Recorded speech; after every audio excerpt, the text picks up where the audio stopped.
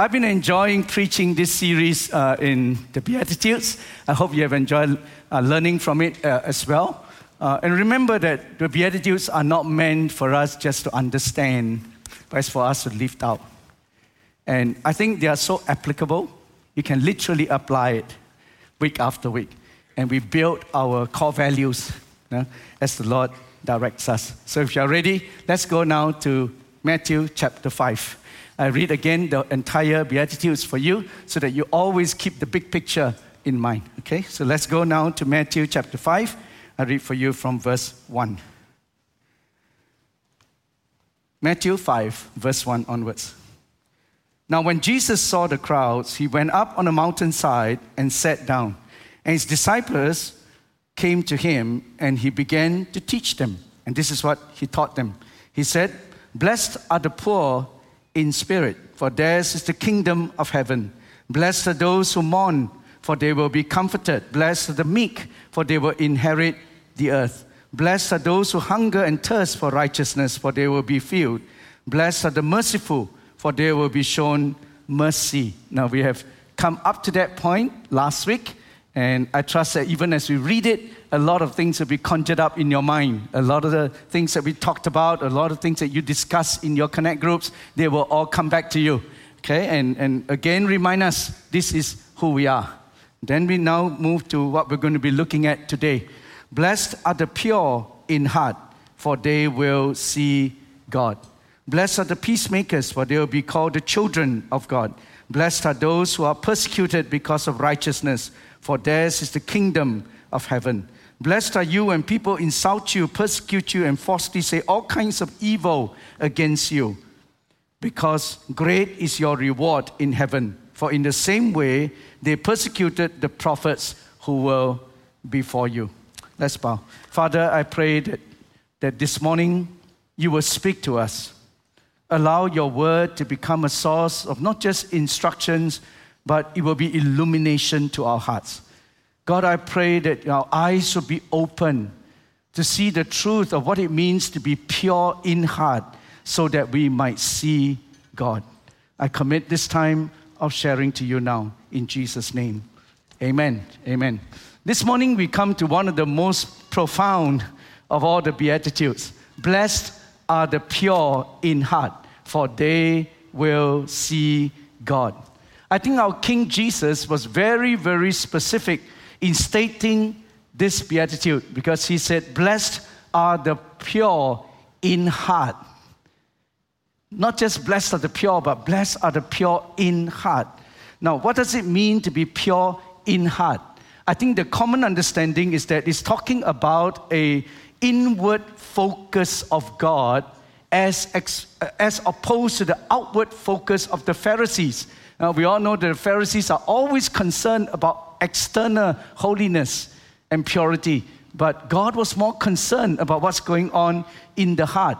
It is about being cleansed, not just from ceremonial defilement on the outside, but it's about being cleansed from moral defilement in the heart. And that's the focus of our King Jesus as he inaugurated his kingdom. And I think this idea of it being opposed to the external righteousness versus inward is consistent with the teachings of Christ throughout the Gospels. For example, Matthew chapter 23, verse 27, Jesus said this, "Woe to you, teachers of the law and Pharisees, you hypocrites! You are like whitewashed tombs, which looks beautiful on the outside, but on the inside, in the heart, you are just full of bones of the dead and everything unclean." And what is Jesus talking about here in Matthew 23? He's talking about those who are righteous in their hearts and who are righteous in their hearts, and not just righteous on the outside, but righteous on the inside. Not just righteous with their hands, but also righteous in their hearts. They are right not just in action, right in attitude as well. And Jesus is dealing here more with our thoughts, our motivations, our intentions. It's not just about doing the right things. It's about doing the right things for the right reason. How many of you amen that? Yeah, it's not just about doing what's right, but doing what's right for the right reason. And the heart here that he's talking about is really speaking of the inner man, with all of his faculties, including the mind, the will, the emotions, the conscience. In other words, this is the control center of man, the heart, the inner man. Your mind, your will, your emotions, your conscience, all these deep things. And he said, blessed are the pure in heart. Proverbs chapter 4, verse 23, the wise man says, above all else, guard your hearts, for out of it flows the issues of life. Out of the heart, everything flows. So once the heart is defiled, everything is defiled. But there is another aspect, another dimension to pure in heart that has to do with our relationships with God and with people. Okay, it's not just about all the actions and the attitude, but it's also relational purity. There is that dimension that has to do with our relationship, first towards God and then towards man. Psalms 24, the psalmist said in verse 3 and 4 in the New King James Version, listen to this one. Who may ascend into the hill of the Lord? Who may stand in his holy place? That's a very poignant question, isn't it? Who can stand in his holy place? Who can ascend the hill of the Lord? Then he gave his own answer. The answer is this: he who has clean hands and pure hearts. Those with clean hands and pure hearts. And then he go on to define what he means by that, by saying, who does not lift up his soul to an idol and who does not swear deceitfully. In other words, in his relationship with God and with man, there is no falsehood at all. Are you with me? That's what he's talking about. Before God, he does not lift up his soul to an idol. Before man, he does not deal deceitfully. That's what he's talking about here. In short, here is a man with authentic faith, real towards man, but true towards God. That's one of our culture pillars, by the way, authentic in faith. My prayer is that every single member in FCC will become men and women who are authentic in our faith, real in our faith. Which means what? We are authentic with one another, real with one another, but we are true towards God. See? I am according to what God says I should be. Matthew chapter 5 verse 8 now says, blessed are the pure in heart. That's what he's talking about. But the question is this, is it even possible to have such purity of heart? Now, this is where, let me bring you to this. I want you to know that our hearts, your heart, your inner man, was once the source of all of our troubles. The heart is the source of all of our troubles because it is defiled by sin. Jeremiah 17 verse 9, the prophet Jeremiah, describing the human condition, said this. He said, the heart is deceitful above all things and beyond cure. Who can understand it? How many of you understand what he's talking about? That our heart is actually deceitful. And not only deceitful, it's the most deceitful of all. Above all, the heart is deceitful above all things. And beyond that, he says, it is beyond cure. That means nothing you can do. It's impossible to turn it around. Why is this? It's defiled by sin. Who can even understand it? Jesus put it this way. Out of that deceitful heart, Jesus said in Matthew 15, verse 19, for out of the heart comes evil thoughts, murder, adultery, sexual immorality, theft, false testimony, slander, and these are what defiles a man. And everybody agree, right? Out of this deceitful heart, everything comes out, and everything that comes out is bad, it's evil, it's sinful. But the good news is this, brothers and sisters, the good news is by the grace of God and the redemptive work of Christ on the cross of Calvary, you and I have been given a new heart. That old, deceitful, beyond cure heart is no longer here. We have exchanged it now for a new heart. The writer of Hebrews in chapter 10, verse 15 to 17 talks about this. He says, the Holy Spirit testified to us about this. First, he said, this is the covenant that I will make with them after that time. What time is that? After the cross. Because of the cross, says the Lord, I will put my laws in their hearts and I will write them on their minds. And then he said, their sins and their lawless act, I will remember no more. Hallelujah. Brothers and sisters, I want you to know this. Through the cross, the impossible has become possible. That which is beyond cure has now been taken away. And we have been given a new heart. That which is deceitful has now been made pure. Now we are partakers of a new divine nature. You and I have a new heart in Christ. And interestingly, this word pure, when it is used in Matthew chapter 5, verse 8, actually carries a connotation of becoming pure because of it being cleansed. In other words, you cannot clean your own heart.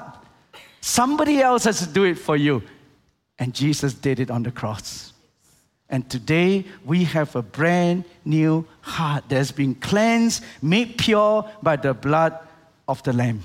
Matthew chapter 5, verse 8 is now possible. Blessed are the pure in heart, for they shall see God. Hallelujah. I don't know about you. You don't look very excited. I'm excited because that which is impossible with men is now possible because of God. I have a new heart. You have a new heart. Can you turn to your neighbor and just nudge the fella and wake him up, by the way, and then say, you have a new heart.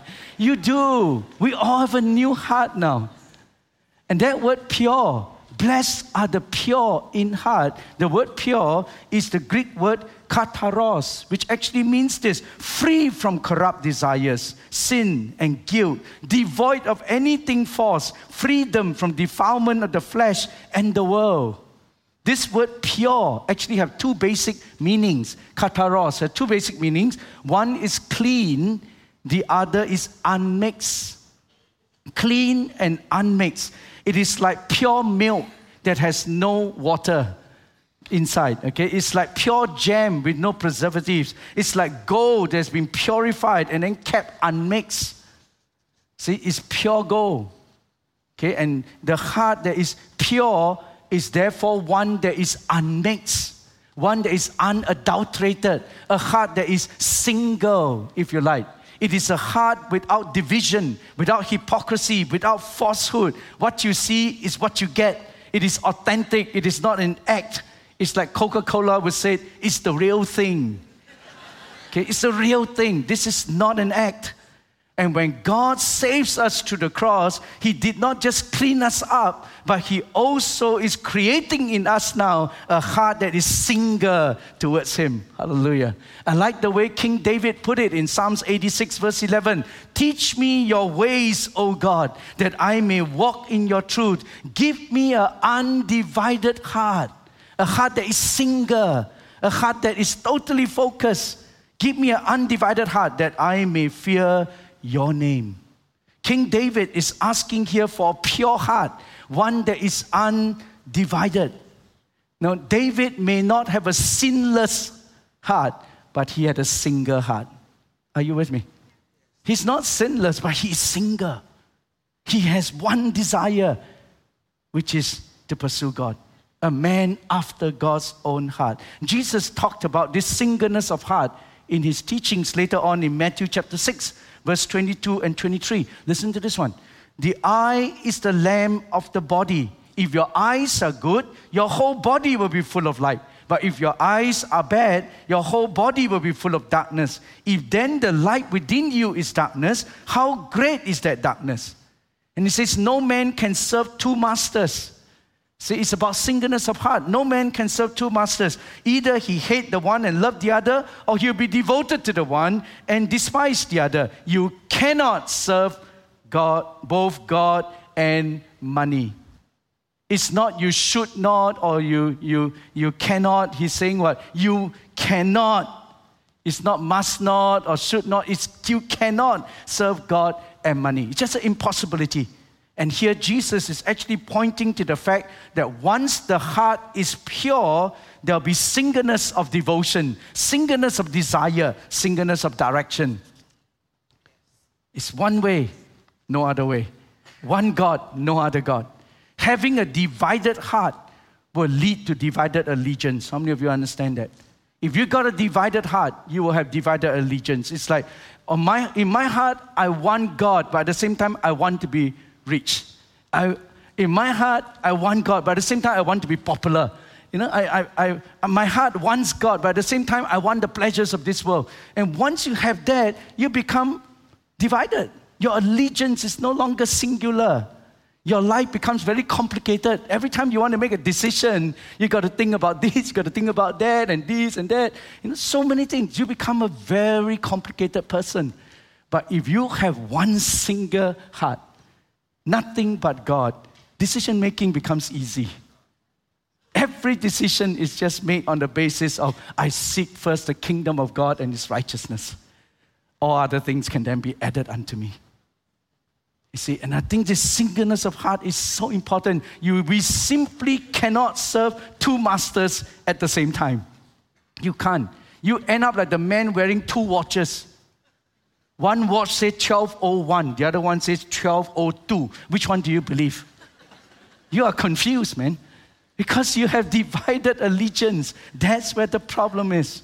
Once there is wholeheartedness, single-heartedness, then there is no room for spiritual adultery in our hearts. Blessed are the pure in heart, for they will see God clearly.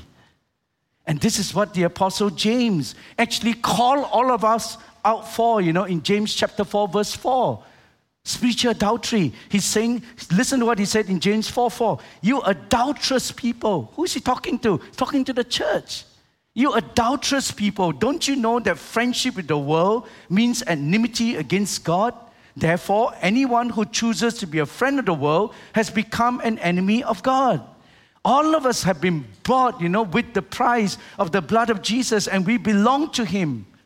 God bought us with a price. We already belong to Him. Therefore, we cannot flirt with the world.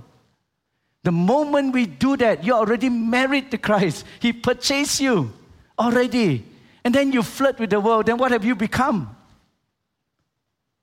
We become an adulterous people, which is exactly what James is saying. You're adulterous people. See, and what's the only cure for spiritual adultery? How do you cure spiritual adultery? He goes on to say in verse 7 and 8, here's the cure. Submit yourself then to God. Resist the devil and he will flee from you. Come near to God, He will come near to you. Wash your hands, you sinners. Purify your hearts, you double-minded. That's that link again, singleness of heart. We must come to this place, you know, like the beloved in Song of Songs. He said in Song of Songs chapter 3 verse 4, the beloved says, I have found the one that my heart loves. I held him and I would not let him go. There's singleness of heart. And brothers and sisters, you know what? All of us have found the one whom our heart loves. And what we need to do now, hold on to Him tenaciously. Refuse to let Him go. Are you with me? And young people, I challenge you. Hold on to God. Don't let Him go, whatever. Don't. My heart has found the one that my heart loves. I will hold on to Him and I will not let Him go. Half-heartedness towards God is a terrible way to live. It is a heart that is divided. On one hand, we say we love God. On the other hand, we chase after the things of the flesh. On one hand, we say we love the Word of God, but we won't even take time to read it. Something is not singular about that. You know, we sing, you know, purify my heart, but at the same time, we just go on sinning. We claim to love God, but we don't obey Him. And too many live under this dark illusion, you know, that we can live a double life like that and still be close to God. That is an illusion. It's a dark illusion. When we say to ourselves, I can do all these things. I can live this double life, but I'm still close to God. That's an illusion we need to break out from. The reality is this: to come close to God, you must come clean with God. And the good news is every time we come clean with God, He does not chase us away. He actually draws us near to Himself. And every time you come clean, God embraces you. He pulls you in.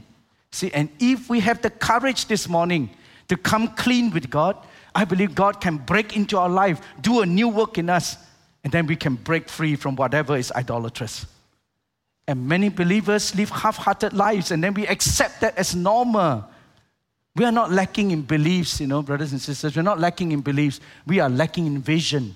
A vision of what the Christian life can be when it is lived out of a heart that is fully, singularly devoted to Christ. I think it's A.W. Tozer who said this.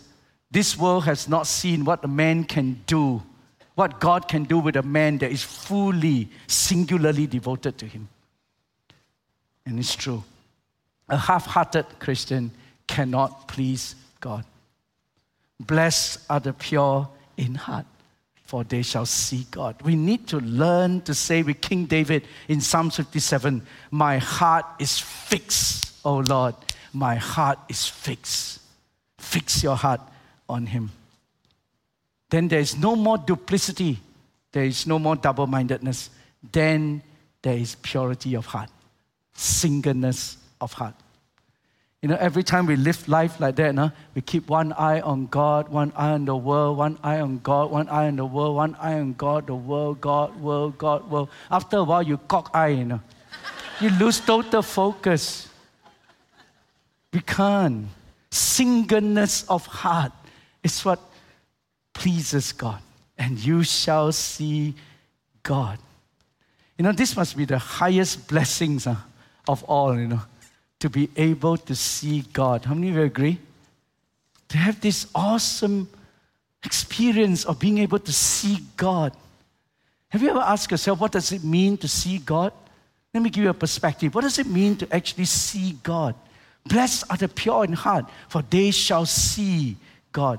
The very idea of being able to see God has been the longing of many godly saints of old. Moses, for example, prayed in Exodus 33, verse 18. Moses prayed, now show me your glory. He wanted to see God. Show me your glory. David prayed in Psalms 42, verse 1 and 2. As the deer pants for the streams of water, so my soul pants for you, my God. My soul thirsts for God, for the living God. Where can I go and meet with God? What is that? It's a desire to see God. Right, to have that intimacy with Him, to meet with God. He said again in Psalm 63, verse 1 and 2, you, God, are my God. Earnestly I seek you. I thirst for you. My whole being longs for you. In a dry and parched land where there's no water, I have seen you in your sanctuary. He has seen God, and beheld your power and your glory. Wow. You think about that. The saints of old, they are longing, to see God, that hunger, that desire to behold God. And I keep asking myself, why is there so little of the hunger of God in the modern church? Why is there so little hunger, to actually see God, to encounter God that way? We have no lack of good programs, good production, good activities, and even results in the church today.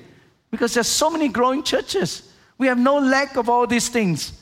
But there's such lacking a hunger for a greater intimacy with God. I ask myself, why? But we also know our God is so glorious. He's so transcendent that no one can see God literally and survive. How many of you know that? If God really revealed Himself to you, we might just drop dead.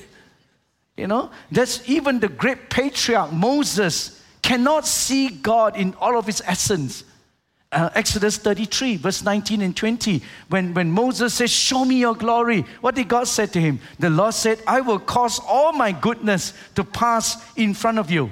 And I will proclaim my name, the Lord, in your presence. I will have mercy on whom I have mercy. I will have compassion on whom I will have compassion. But then he go on to say this, but you cannot see my face, for no one may see me and live.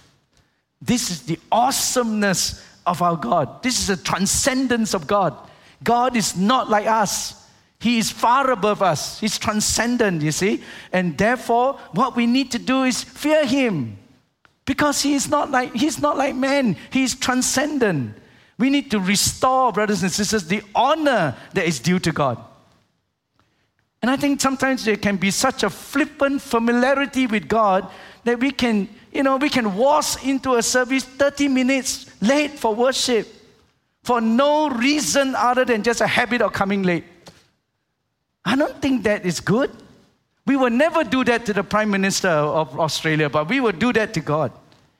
And it doesn't matter whether the service starts at 8:45 or 10 o'clock or even 11:30. People still come late.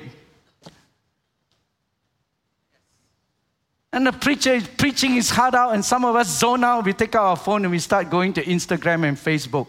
Don't we even have respect for the Word of God? Come on.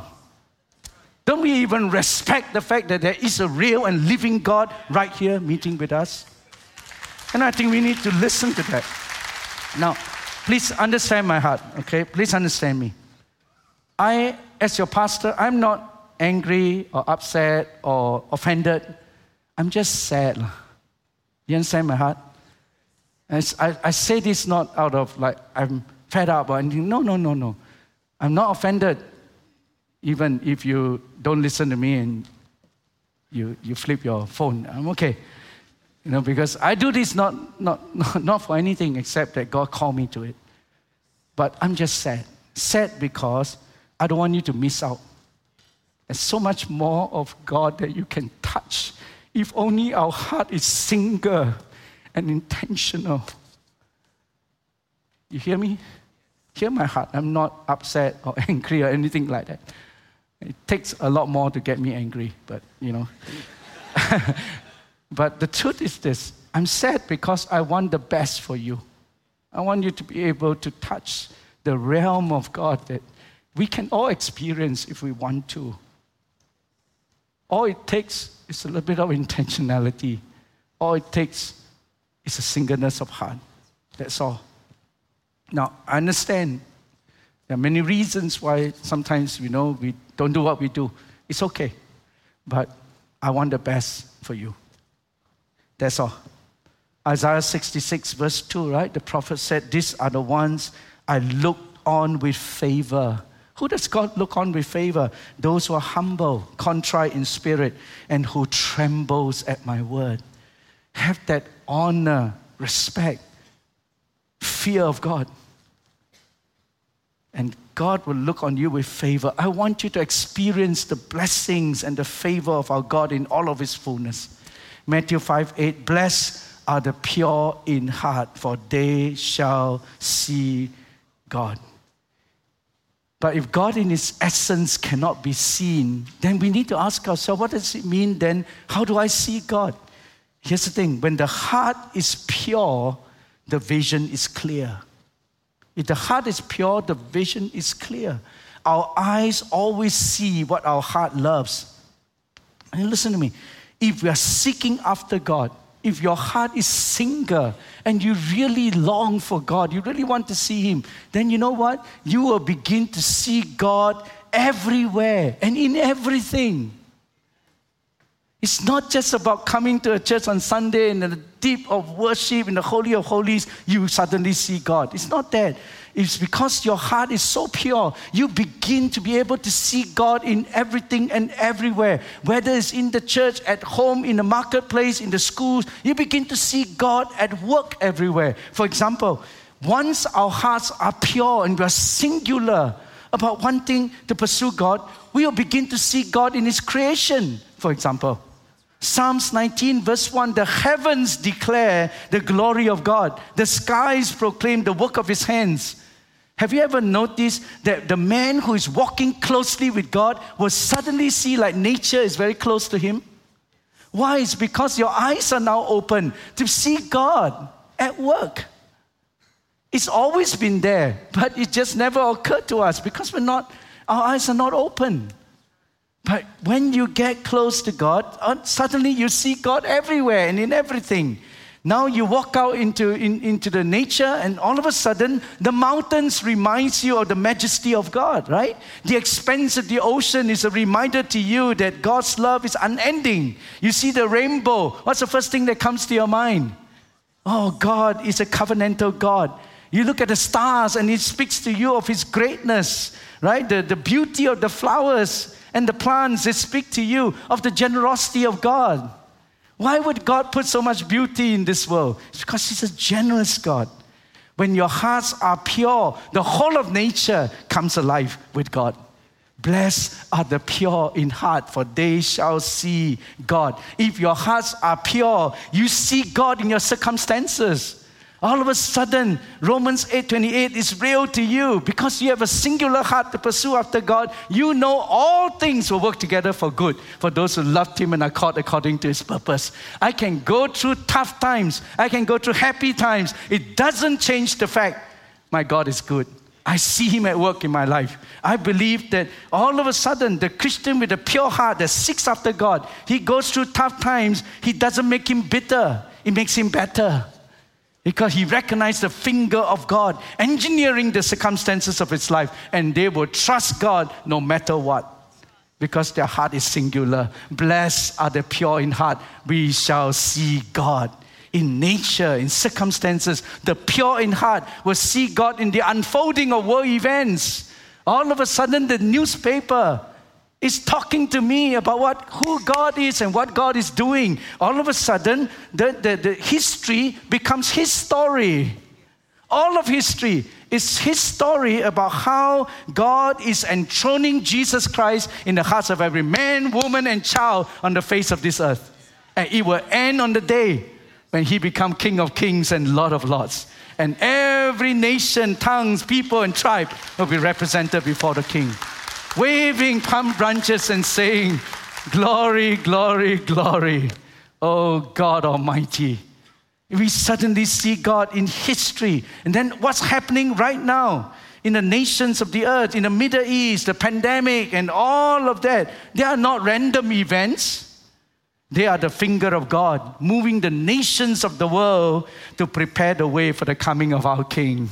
We see God now in everything, even in world events. Blessed are the pure in heart, for they shall see God. The pure in heart, I tell you, they will see God in His Word. All of a sudden, I tell you, the Word of God becomes a living Word because you have a singular heart. You are longing after God. This Word becomes alive. Before that, it's a textbook. Now it's a living Word of God. You open up the Word and it will speak to you. And we don't come to the Word anymore just to find out how to do life better. You don't come to the Word now just to find out how can I be a better husband? How can I be a better wife? How can I be a better businessman? How can I be a better this, better that? I tell you what, you don't come, of course, the Bible will speak to us about all these things. The Bible have a lot to instruct us about how to live life because He's the author of life. Right? The Bible will tell you a lot about how to have a better marriage, how to raise your children properly. The Bible has plenty of these things, wisdom to share with us. But listen to me, brothers and sisters, we don't come to the Bible just as a book to learn how to live life. We come to the Bible to find out who God is. We come to the Bible to find out what does God say to me. Personally, that's what the Bible is for. It's not just for us to figure out how to live life better. This is not a self-help book. This is a book to bring a revelation of God to our hearts. And you know what? You know the God of life. You know the author of life. He will teach you how to live life, for sure. But don't put the cart before the horse. This is not a self-help book. This is the living Word of God. And it reveals to us who our God is. You know God, you will know how to live life. I guarantee you that. See, the pure in heart will know this. John 7:17 says, anyone who chooses to do the will of God and find out whether my teaching comes from God or whether I speak on my own. If you really come to the Word of God to find out who God is and what God says and you obey it, you will find out if this teaching is true or not. See, we do not understand and then we obey. That is instruction. But we obey so that we can understand. That's illumination. It's a world of difference between the two. With our minds, we can grasp the facts in the Bible. It's with the heart that you embrace the truth. And then suddenly, it comes alive. You think about the Pharisees. They were experts in the law, man. But they did not know God at all. Experts in the law, but they don't know God at all. Why? Their hearts were not made pure. But you and I have a new heart now. And we can come to this book and let it speak to us. John 5, verse 39 and 40. Jesus said to the Pharisees, you study the scriptures diligently because you think that in them you have eternal life. That's true. They are the very scriptures that testify about me, Jesus said, but you refuse to come to me and have life, real life. But blessed are the pure in heart, for they shall see God. And best of all, I tell you, we see God not just in circumstances and nature and the word and things around us, but I tell you, the best is this. If you are pure in heart, we can look forward to seeing God face to face in eternity. That is the best. On this side of eternity, no one can see God and still live. We will only see God through the eyes of our heart. That's all we can do. May the eyes of our heart be enlightened to see God, right? We see God through His Word. That's what we are doing now. But the day will come. 2 Corinthians chapter 3, verse 18 says this, and we all with unveiled faces, contemplating the Lord's glory, are being transformed into His image from everlasting, ever-increasing glory which comes from the Lord who is the Spirit. The pure in heart, we now have our eyes unveiled. We are being transformed more and more into the image of Christ, into the likeness of Christ, from glory to glory. And we will come, the day will come when we finally will see Him face to face. And that's where we are hoping for. This is the hope of glory we all hold inside of our hearts. 1 Corinthians 13, verse 12 is a verse that goes like this. For now we see only a reflection as in a mirror, but then we shall see Him face to face. That's what I'm waiting for. Blessed are the pure in heart, for they shall see God. You know, Revelation 22 has this beautiful verse that we all should hold on to as our final destination. It says, no longer will there be any curse. The throne of God and of the Lamb will be in the city, and His servants will serve Him. They will see His face. I'm waiting for that day. I will see Him face to face, and His name will be on their foreheads. There will be no more night. They will not need the light of a lamp or the light of a sun, for the Lord God Himself will give them light, and they will reign forever and ever. Amen. I am waiting for that day, my friends. The highest joy of man, I think, comes from cultivating the deepest part of man, which is the heart. And I tell you, brothers and sisters, this is the part that only God can see. Only God can see our heart. He knows whether our hearts are pure or our hearts are divided. And Jesus wants our heart to be pure so that we can see God. When the heart is pure, the vision will be clear. But nothing robs us more from this heart, pure heart, singleness of heart, than sin. We mustn't let that come in. Nothing hides that vision of God from us more than sin. Then what do? Do what James chapter 4, verse 7 and 8 tells us. Draw near to God, and He will draw near to you. Purify our hearts. Wash our hands. You know, and you take one step towards Him, He takes 10 steps towards you. And we can walk out of this place knowing, blessed are the pure in heart, for we shall see God. Can I invite you to stand with me this morning? I'd like us to sing this beautiful song, Purify My Heart, today. And we make that our prayer. Purify my heart, so that I may see you. Thank you, Lord. I want you to put aside your notes in your Bible for just a little while and take a few moments now just to allow God to speak to us.